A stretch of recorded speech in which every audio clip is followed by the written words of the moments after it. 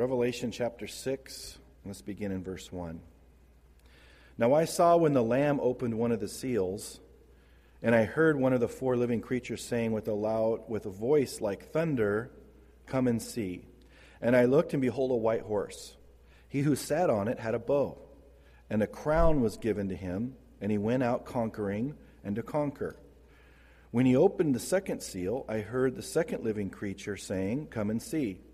Another horse, fiery red, went out, and it was granted to the one who sat on it to take peace from the earth, and that people should kill one another, and there was given to him a great sword. When he opened the third seal, I heard the third living creature say, "Come and see." So I looked, and behold, a black horse, and he who sat on it had a pair of scales in his hand. And I heard a voice in the midst of the four living creatures saying, "A quart of wheat for a denarius, and 3 quarts of barley for a denarius, and do not harm the oil and the wine." When he opened the fourth seal, I heard the voice of the four living creatures saying, "Come and see." So I looked, and behold, a pale horse, and the name of him who sat on it was Death, and Hades followed with him. And power was given to him over a fourth of the earth, to kill with sword, with hunger, with death, and by the beasts of the earth. When he opened the fifth seal, I saw under the altar the souls of those who had been slain for the word of God and for the testimony which they held. And they cried with a loud voice, saying, "How long, O Lord, holy and true, until you judge and avenge our blood and those who dwell on the earth?" Then a white robe was given to each of them, and it was said to them that they should rest a little while longer, until both the number of their fellow servants and their brethren who would be killed as they were was completed. I looked when he opened the sixth seal, and behold, there was a great earthquake, and the sun became sackcloth, black as sackcloth of hair, and the moon became like blood. And the stars of heaven fell to the earth, as a fig tree drops its late figs when it is shaken by a mighty wind. Then the sky receded as a scroll when it is rolled up, and every mountain and island was moved out of its place. And the kings of the earth, the great men, the rich men, the commanders, the mighty men, every slave and every free man hid themselves in the caves and in the rocks of the mountains, and said to the mountains and rocks, "Fall on us and hide us from the face of him who sits on the throne and from the wrath of the Lamb. For the great day of his wrath has come, and who is able to stand?" Let's pray together. Father, we just acknowledge, Lord, that apart from your Spirit and apart from you illuminating our hearts, Lord, we could never understand your word, especially this passage, Lord. But we know that you have revealed it to bless us to know a revelation of your Son. And so we know there's a blessing associated with studying it, especially publicly together. And so we pray, Lord, for that blessing. We pray that we would be able to learn everything that you'd have us learn, Lord, and help use these verses to make us more like Christ. We commit it to you in Jesus' name. Amen. You may be seated.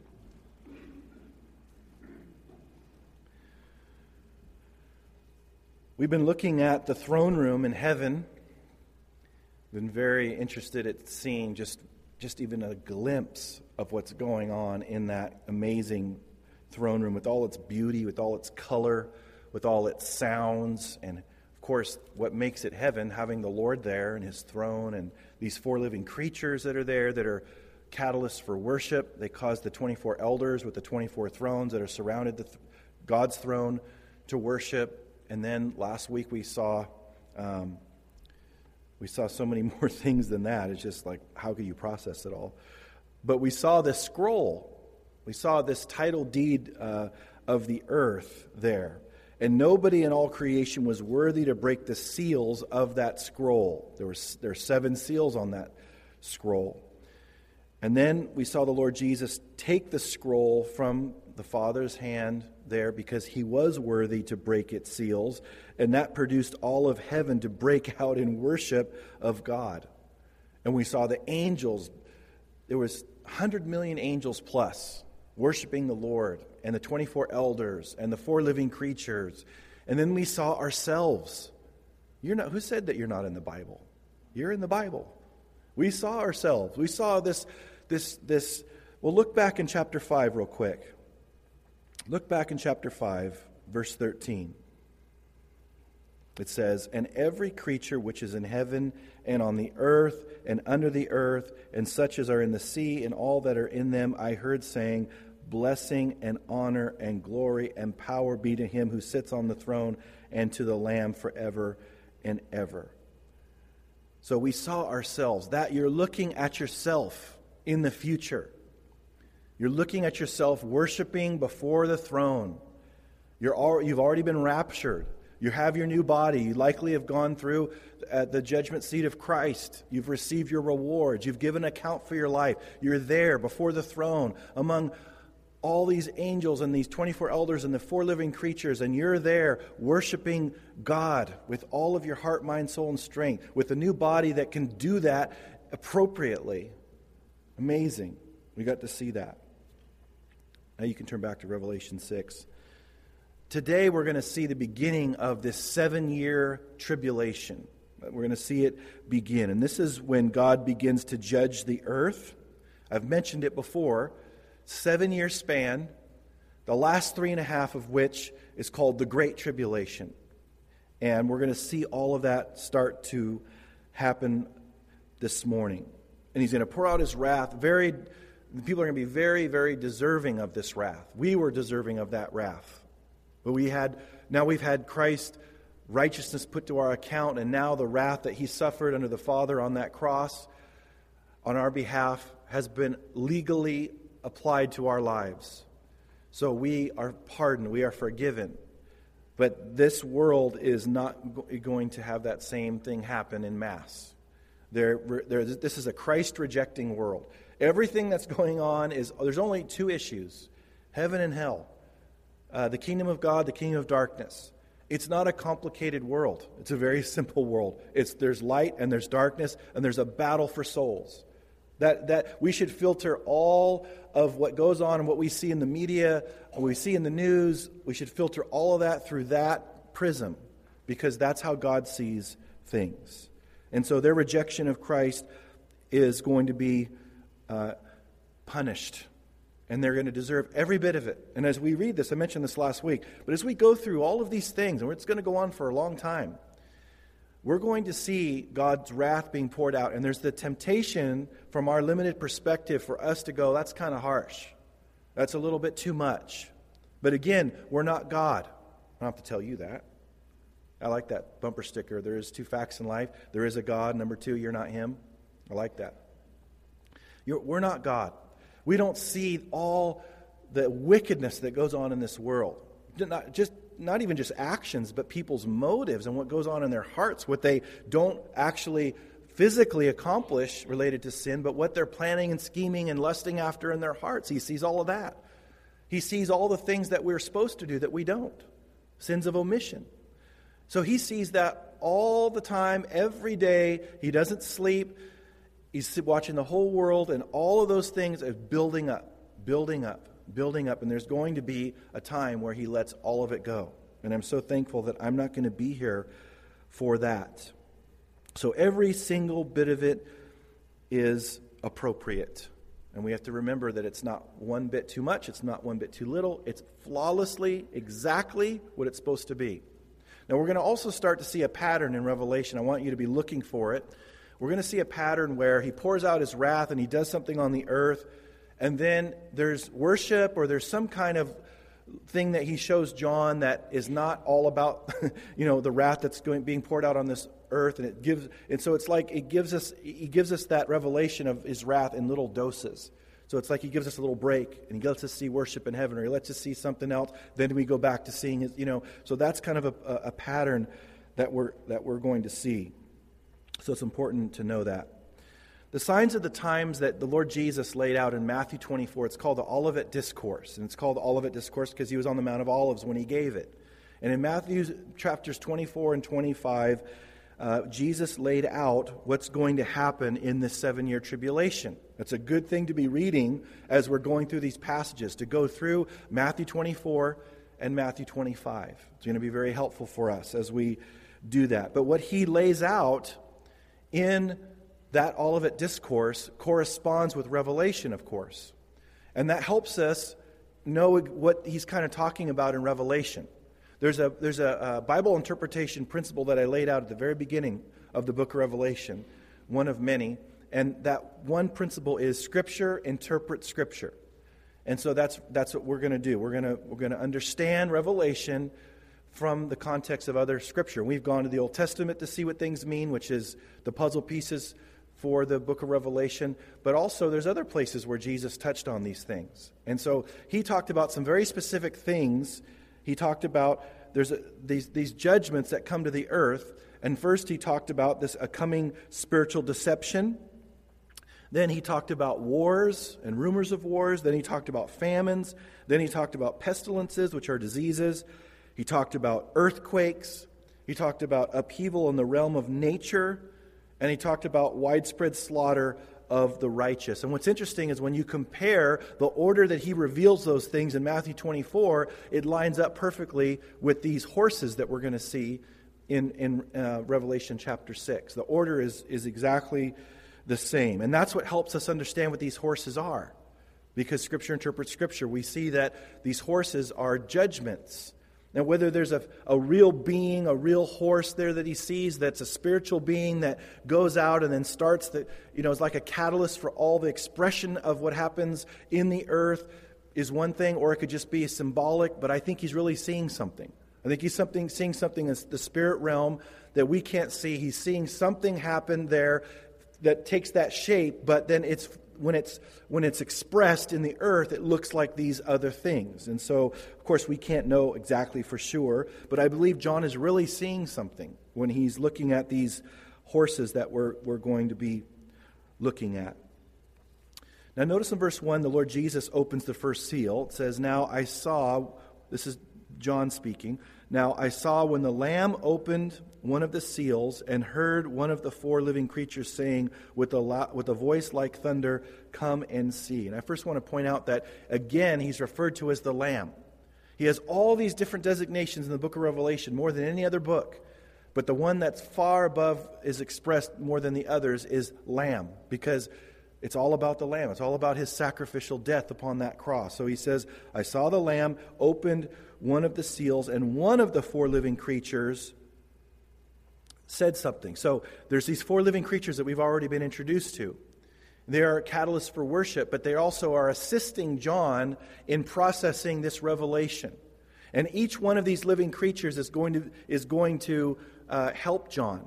Each one. So there's seal 1, the first living creature. Seal 2, the second living creature, and so forth. We're going to see that pattern. But notice his voice is like thunder. I mean, think about thunder. You ever had thunder hit really close? And it's just like, boom. It's like a bomb went off somewhere. It's so loud, it'll make your ears ring. I mean, just think about this voice of this living creature speaking to John. This isn't just for poetry purposes, he's describing this, how loud it is. It's voice like thunder that says, "Come and see." Now, this tells us that John wasn't positioned, how he was there. He wasn't positioned to be able to see all these different horses like he needed to be situated. So the living creatures tell him to do something. They tell him to come closer and to see. So he had to position himself so he could properly see what he was supposed to see. He wasn't immediately able to do that until he repositioned himself. Then it says, verse 2, "And I looked, and behold, a white horse. He who sat on it had a bow, and a crown was given to him, and he went out conquering and to conquer." So again, we start these horses, and I'm sure they're very, very impressive. You may have heard the four horses of the apocalypse. You may have heard that phrase. That's what these are. These are the four horses of the apocalypse. And white horses were always a symbol of power and authority. The rulers, the military generals had white horses in Rome at that time and so forth. It was a sign of peace and victory. But this is a counterfeit. This is not because some people think that this is talking about the Lord Jesus. But we know that it's not, because in Revelation chapter 19, we're told this in verse 11, "Now I saw heaven open, and behold, a white horse. and he who sat on him was called Faithful and True, and in righteousness he judges and makes war. This can't be Jesus, because the Lord Jesus, when he returns, there's going to be peace. But as we'll see, these other horses, there's going to be anything but peace following this first white horse that's going down to the earth.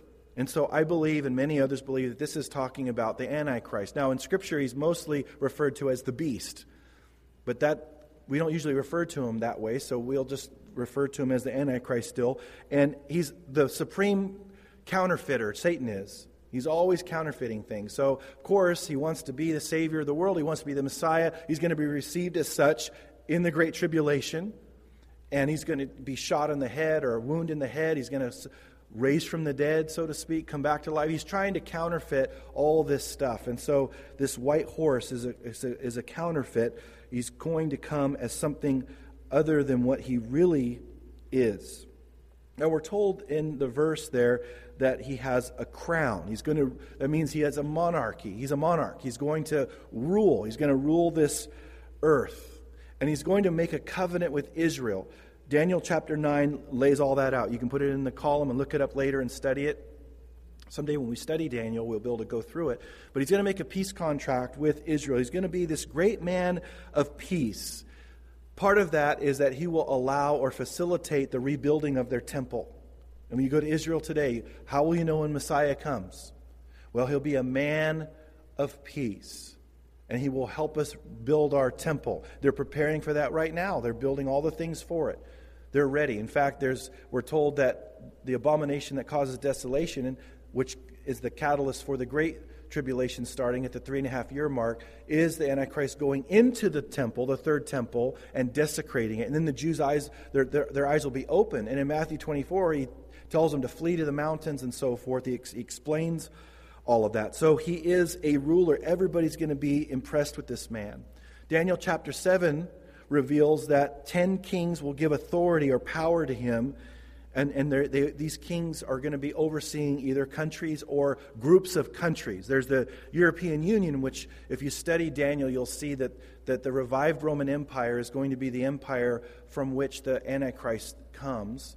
And so we have the first Roman Empire, but there's going to be a remnant of that old empire that's going to be that last kingdom that if you study Nebuchadnezzar's dream and how Daniel interpreted it, you'll see that there's a big, that mountain comes and destroys and breaks that thing to shreds. And that's talking about the kingdom of God on this earth.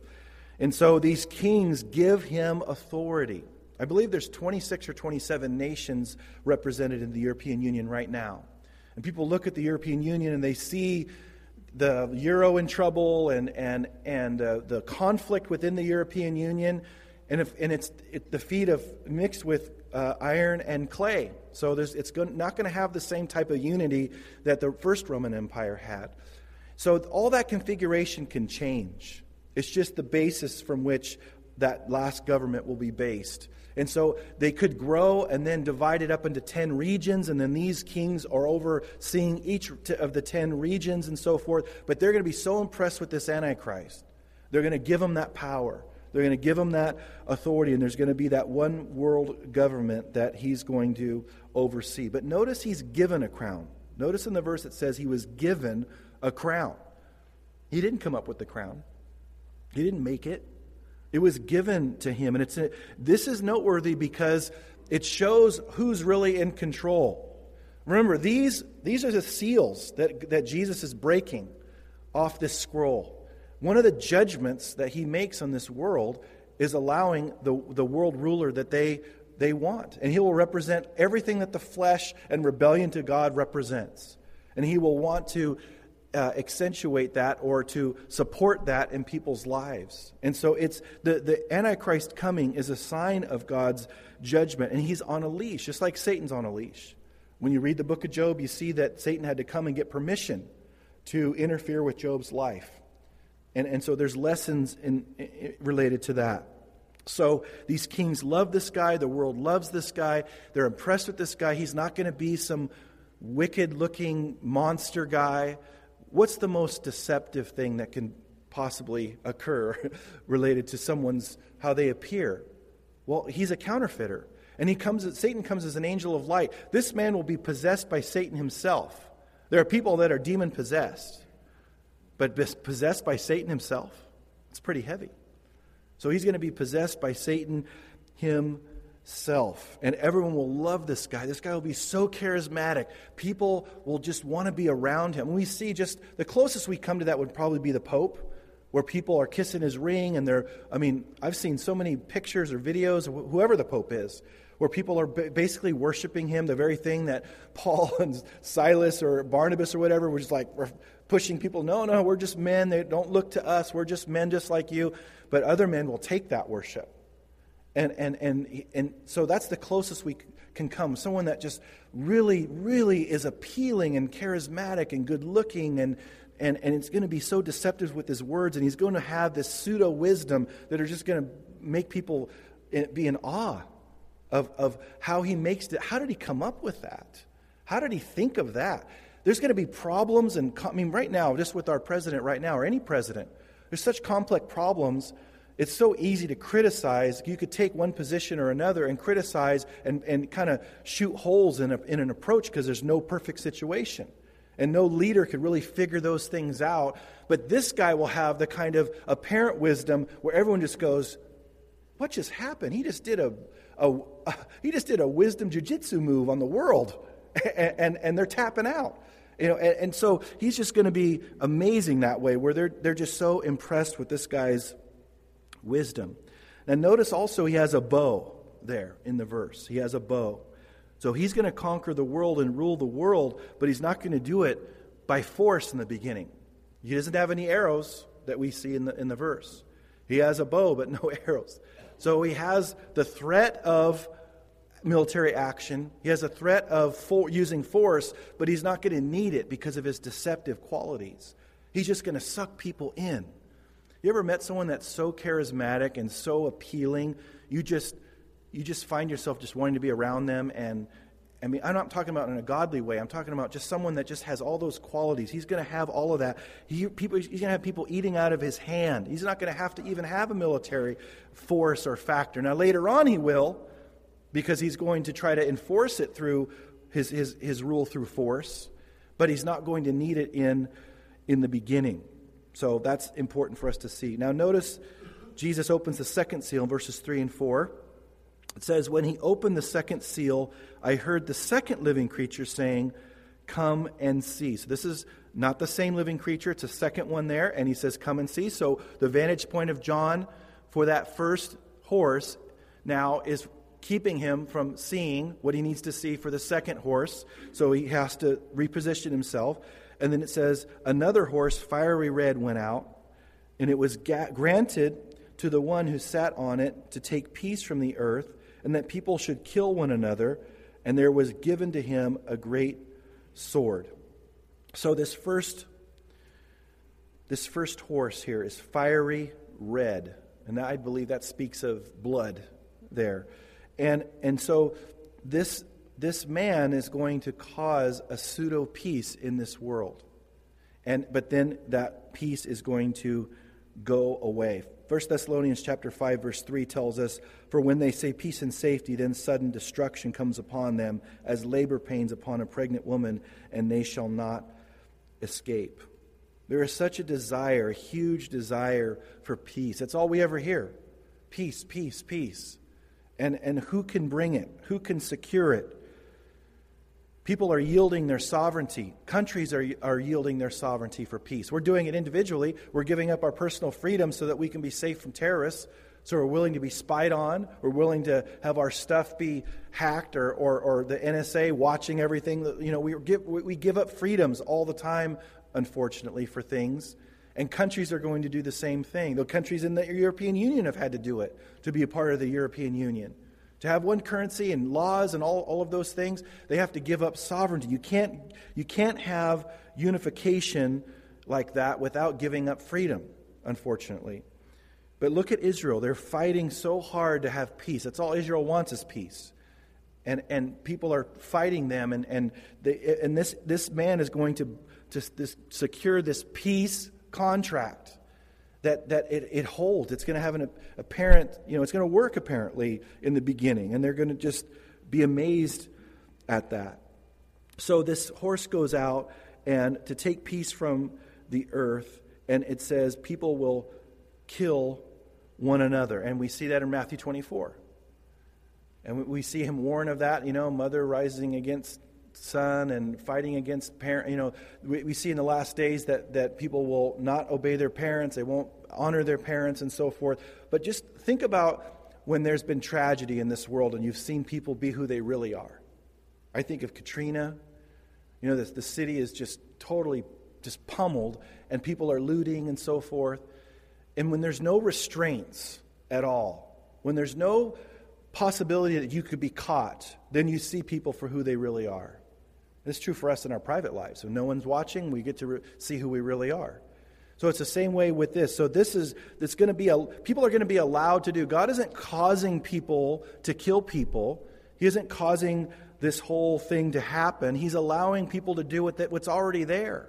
The restraint system is being removed there. So people can just do what they want to do towards one another and express their sinful ways without any hindrance. There's going to be murder and violence and looting and rapes and stealing and all of that. People are just going to turn against each other like crazy.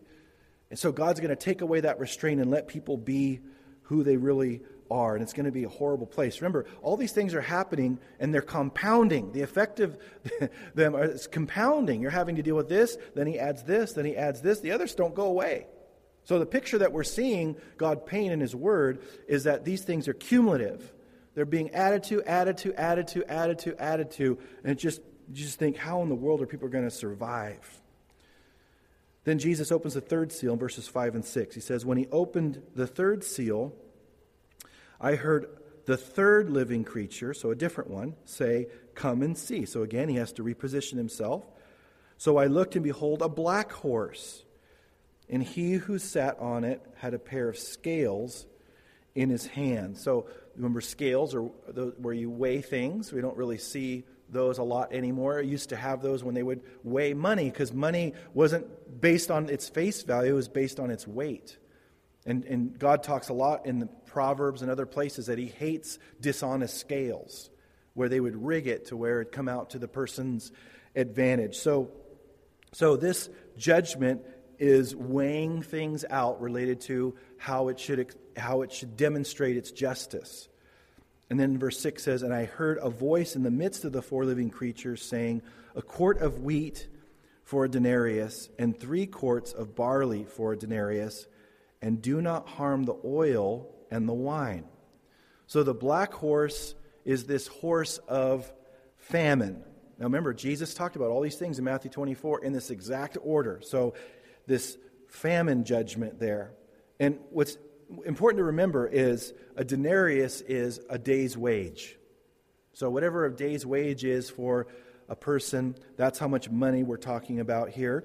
And they would make loaves of bread with this wheat. Now we think of these big, huge loaves, at a bakery or something where it looks like a big old rock, you break it forth, or even just a regular loaf of bread. But those days, they didn't make that kind of those loaves. They were much smaller. You remember the when he fed the 5,000 and the 4,000 with loaves and fishes, they were like, the little boy brought them in a lunch pail or whatever, and they were like little buns. So we're talking something very, very small. So we're looking with this quart of wheat here would make sustenance for a person, and if the famine's going to get so bad, it would take you all day, your whole day's work, the wages from working all day long to be able to buy that. Now just think about this for a minute.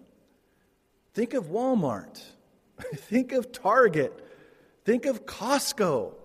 Think of all the racks of breads. There's like 80 brands and all the, do I want sesame seed or not? Do I want nuts in it? No. Do I want raisins in it? Look at all the choices. Look, I'm bringing all that up to remind us of how affluent we are and how many choices we have. And it's going to get that bad to where it would take a whole day's wage just to buy a little tiny bit of wheat to make some bread. We can't even fathom that kind of famine. Have we really ever even experienced a famine? in this country. We're in a drought right now in California, 150-year drought or whatever. That's the closest that we've come, I think, in this state anyway. But we haven't really experienced that kind of famine. Now, barley was less valuable, so you could buy more barley with a day's wage. A lot of times they would feed animals with that and so forth. But then he says, and do not harm the oil and the wine. So it's very, very scarce. If it's so scarce with that grain, just think about something like oil or wine and so forth. So it's like protect it, keep it protected, and it's so very scarce and so forth. So that's something that, I can't even imagine that kind of that kind of famine, experiencing that. You don't know where your next meal is coming from. You don't know how you're going to feed your family. You don't know how to, supply for their needs and so forth. Again, it's cumulative on top of everything else so far. It's just being added to. Then Jesus breaks the fourth seal in verses 7 and 8. Look with me there. He says, when he opened the fourth seal, I heard the voice of the fourth living creature saying, come and see. So he has to reposition himself again. So I looked, and behold, a pale horse, and the name of him who sat on it was Death, and Hades followed with him. And power was given to them. Notice, was given. Again, God's sovereign. They're being allowed to do things. So that rider in the horse that was given power to over the fourth of the earth, to kill with sword, with hunger, with death, by the beasts of the earth. Now this horse, the first thing we come in contact with verse 8 is the color of this horse. And pale is really talking about, especially in the original language, is talking about that greenish yellow. That you would look at a corpse, we make them pretty. We for us to look at and so forth, but we're talking without someone dealing with it or making it look better, it's going to look like that. And this whole horse is all about death. And so there's all this catastrophe that comes. Again, this is the same order that he lays out in Matthew 24. And we've seen so much catastrophe where it's almost like we're being conditioned to experience more and more catastrophe. Maybe it's just me, but it seems like we're experiencing more and more catastrophes at a greater pace, at a greater multitude or levels all the time. And it's like we're getting numb to it. We're just tuned out because we just can't handle it. It overwhelms our hearts to think about. But this is what's going to come. This catastrophe after catastrophe after catastrophe. So he says it's going to kill with the sword, with hunger, with death, beasts of the earth. And there's only going to 25% of the earth he has oversight of in terms of death there. Now, just to give us a little taste or a little understanding of the amount of people we're talking about, imagine South America gone, Central America gone, Canada gone, United States gone, and Europe gone. That's 25%. Actually, it's more than that now because of a population increasing, but someone calculated that a few years ago. So just think about all that population gone. And I told you that by the end of the 7-year tribulation, only 25% of the world's population will be left alive. 75% of this world's population is going to die. And so what a massive, huge judgment. I can't even imagine it. Now, all this death that I just mentioned is primarily from disease. Jesus talked about that, and again, in the Olivet Discourse in Matthew 24. So all of this happens through disease. That's what I believe when he's talking about one will be taken and the other left. Personally, I don't believe that's talking about the rapture in Matthew 24. The whole context is the Great Tribulation. I believe that's talking about diseases that wipe out 50% of certain populations and so forth. So it's going to be bad. And what's in the news right now? Ebola.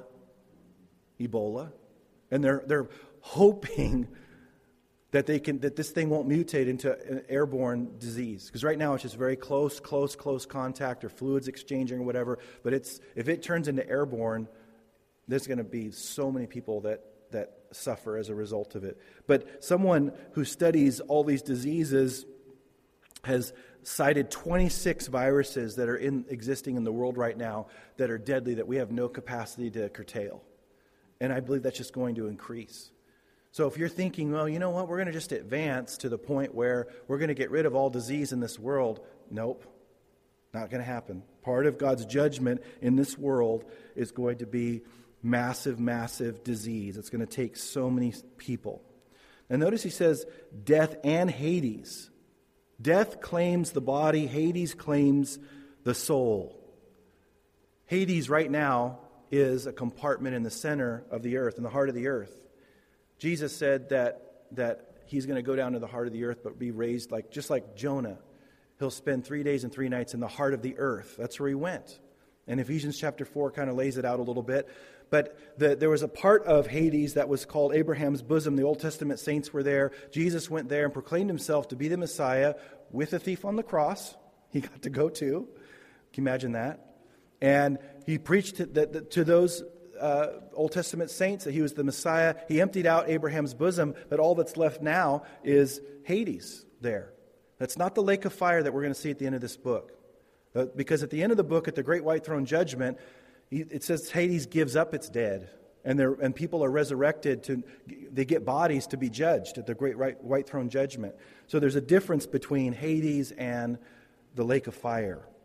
So that's another part of God's judgment there, with death there, having Hades come as well. Verse 9, and when he opened the fifth seal, I saw under the altar the souls of those who had been slain for the word of God and for the testimony which they held. And they cried with a loud voice, saying, How long, O Lord, holy and true, until you judge and avenge our blood on those who dwell on the earth? Then a white robe was given to each of them, and it was said to them that they should rest a little while longer, until both the number of their fellow servants and their brethren who would be killed as they were was completed. So when he breaks this seal, you see there, I saw under the altar. Now that's the first time we've seen that. Altar. Remember, the tabernacle, both the tabernacle and the temple were copies of heaven. God told Moses to measure all that out and do it exactly because it was based on something else that was the real deal up in heaven. And Hebrews talks about it as well. Now, this is interesting here because in the Leviticus, we're told, related to the burnt offering, which was the offering of consecration. It was a willful offering, or something that you do in your own volition and so forth. The whole thing would be consumed, symbolizing giving your whole life to God and so forth. With that offering, we're told in Leviticus chapter 4, verse 7, and he shall pour the remaining blood at the base of the altar of the burnt offering. And I believe that's the picture. All these Jews would know exactly what he's talking about related to these people being under the altar there. Because they had given everything. They had sacrificed everything on the earth related to standing against the Antichrist. Remember, these are all people that got saved after the rapture. There's a lot of people that will get saved. And there's a difference and a distinction between tribulation saints and the church. People get that wrong all the time, and it causes lots of problems. The church is gone, but there are tribulation saints, and they were martyred here. And many of them are martyred because they don't take the mark of the beast, and they're beheaded and so forth. But there's other ways that they're persecuted to death and so forth. And so they're interceding, and they're asking the Lord, when are you going to avenge our blood? And he gives them the reason. First of all, he gives them a white robe, and which speaks of righteousness, of course. And then he says there's a finite number that I'm going to allow this to happen. That number hasn't happened yet, hasn't been completed. So just rest. And it's going to happen, and we'll see that happen as we continue. Verse 12. I looked when he opened the sixth seal, and behold, there was a great earthquake, and the sun became black as sackcloth of hair, and the moon became like blood, and the stars of heaven fell to the earth, as a fig tree drops its late figs when it is shaken by a mighty wind. Then the sky receded as a scroll when it is rolled up, and every mountain and island was moved out of its place. Can you imagine this? Think about that. Some people say, well, the moon and the sun get blocked. And so because of that, it's black and it's red. That could be, but God has no problem. We don't have to find a natural way that God does this. We always have to find a natural solution. He could just, He spoke and it just happened. He could just say, go black, moon, turn to blood. That's all He has to do. We don't need a natural solution to that. God could do it so many different ways. So we have to interpret Scripture through the lens of how sovereign and how powerful our God is, not how man thinks of things and so forth. So just think about this sun going black and the moon turning to blood. Jesus talks about it again in the Olivet Discourse. And stars of heaven falling to earth. Man, can you imagine the power that those things when hitting the earth, what it would do to the atmosphere, what it would do to everything, not knowing when you could get hit by something. I mean, I can't even imagine that. And the sky receding as a scroll, so somehow that protective layer and what we see and how light shines and refracts and so forth is going to be interrupted, and who knows what we're going to see when that thing is pulled back. I mean, just think about it. People are going to go, these things are compounding, cumulative effect on top of one another. I mean, how much can your heart take? And God talks about these days being shortened because we couldn't survive it if we were here on earth and so forth. Man, it's amazing what the judgment. And remember, every single bit of it is perfectly appropriate and not too much or not too little. It's exactly what's due this world. Verse 15. And the kings of the earth, the great men, Donald Trump, the commanders, the rich men, the commanders, the mighty men, every slave and every free man, hid themselves in the caves and in the rocks of the mountains, and said to the mountains and rocks, fall on us and hide us from the face of him who sits on the throne and from the wrath of the Lamb. For the great day of his wrath has come, and who is able to stand? You know what's interesting? You could miss it if you don't really pay attention or look at it carefully, but did you notice that they knew exactly who was the source of all of this? They knew. People know about God. They just want to deny him and suppress him and the knowledge of him in unrighteousness. They know him. They know that he is there. No atheist is going to be on that day going, nothing did all this. This is just by chance, They're going to say, no, I know who it is. It's God and it's Jesus that we've been rejecting all this time. They know who is the source of all of this. And they say, who can stand? It's not just a figure of speech. They're literally going, who can survive this? How can we survive this? This is too much for us to handle. Where do I turn? I'm starving. There's things falling from the skies. The sun's going out. There's the moon's turned to blood. There's people fighting against each other. I can't trust anybody. There's no law enforcement. Help. What do I do? But they don't repent. You would think you'd see them on their knees. Oh, God, help me. I'm a sinner. I'm beating their breasts, and like the Old Testament described, and just repenting. They don't do any of it. They wag their heads. They shake their fists. We're going to see more and more over and over again through this tribulation. They're just hardening their hearts, hardening their hearts, hardening their hearts. Don't ever underestimate the power of our wicked hearts. Even after the millennium, where Jesus is ruling and reigning on this world, there's still a remnant of people that want to rebel. And Satan is loosed, and they're allowed to do this rebellion until they're consumed with fire. Even after all of that, they want to rebel. Don't ever say you're not capable of doing anything. Every single one of us is capable of any sin apart from the Lord, apart from his grace applied to our lives. We need to take heed lest we fall. So, in closing, I want to apply a couple things. First of all, I want to apply that people need to get saved. This could happen at any moment. There's nothing else that has to happen. The rapture could happen right now, and then soon after that, the Antichrist, Jesus will break that seal, the Antichrist will come, sign that peace contract, and 7-year tribulation starts, and there will be a delusion that they will believe the lie, Thessalonians tells us. And I believe that's talking about the identity of the Antichrist. They're going to be sucked into the sky. It's going to be so powerful. 100 of the most charismatic people that you have ever seen doesn't come close to the cumulative drawing effect of this world leader, what he'll have over people, the spell. It'll take the Spirit of Christ basically, to resist his attraction. And so when people say, well, when I see everybody go, when I see the rapture happen, and all you guys, if you're right, then No, you don't know that. And you don't know that you'll live to that point. If you're here today, you don't know Christ, you don't have one heartbeat more guaranteed to you. So take advantage of salvation while you have it. You're not guaranteed tomorrow. But I think about our relatives and our friends and our people that we may have crossed off our prayer list, made a new prayer list, and they're not on there. Put them back on there.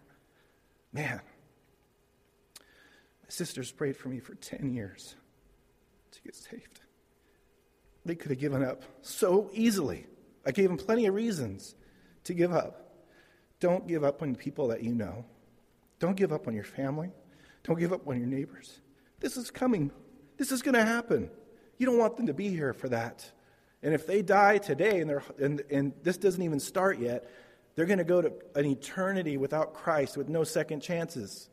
It doesn't all lay on our shoulders, but we have to do our part. So we need to be busy preaching that gospel. I'm the most excited about our new facility because it'll give us a better capacity to preach the gospel and do outreach and to reach this world. I don't care about buildings. We're the ones that make the church what it is, and wherever we go, it's going to be good. But man, talk about an opportunity, church. We have a supernatural opportunity, and we can't go, our sides were smaller or whatever, we can't be used. We're already being used, first of all. But there's no limitations on how he could use us. Secondly, if he's sovereign enough over all of this, what is he sovereign over our lives in? We have to trust him. He's in control of our lives, no matter if it doesn't even look like it. And what we're going to see over and over again, him be sovereign over all these things that are crazy amazing in this tribulation. And it just keeps speaking to us about the need to get the gospel out, but also to trust him related to his sovereignty in our lives, and to trust him that he's big enough to handle whatever problems we have, and he's just. You see all these things and you go, it's not too much. They deserve all of this. And he knows what they can take, and he knows what my life can take, and I can trust him to be appropriate with me. If he's appropriate with them, when they're blaspheming him and turning against him, he's going to be appropriate with his sons and daughters. So let that sink into your hearts, and I pray they would sink into mine as well.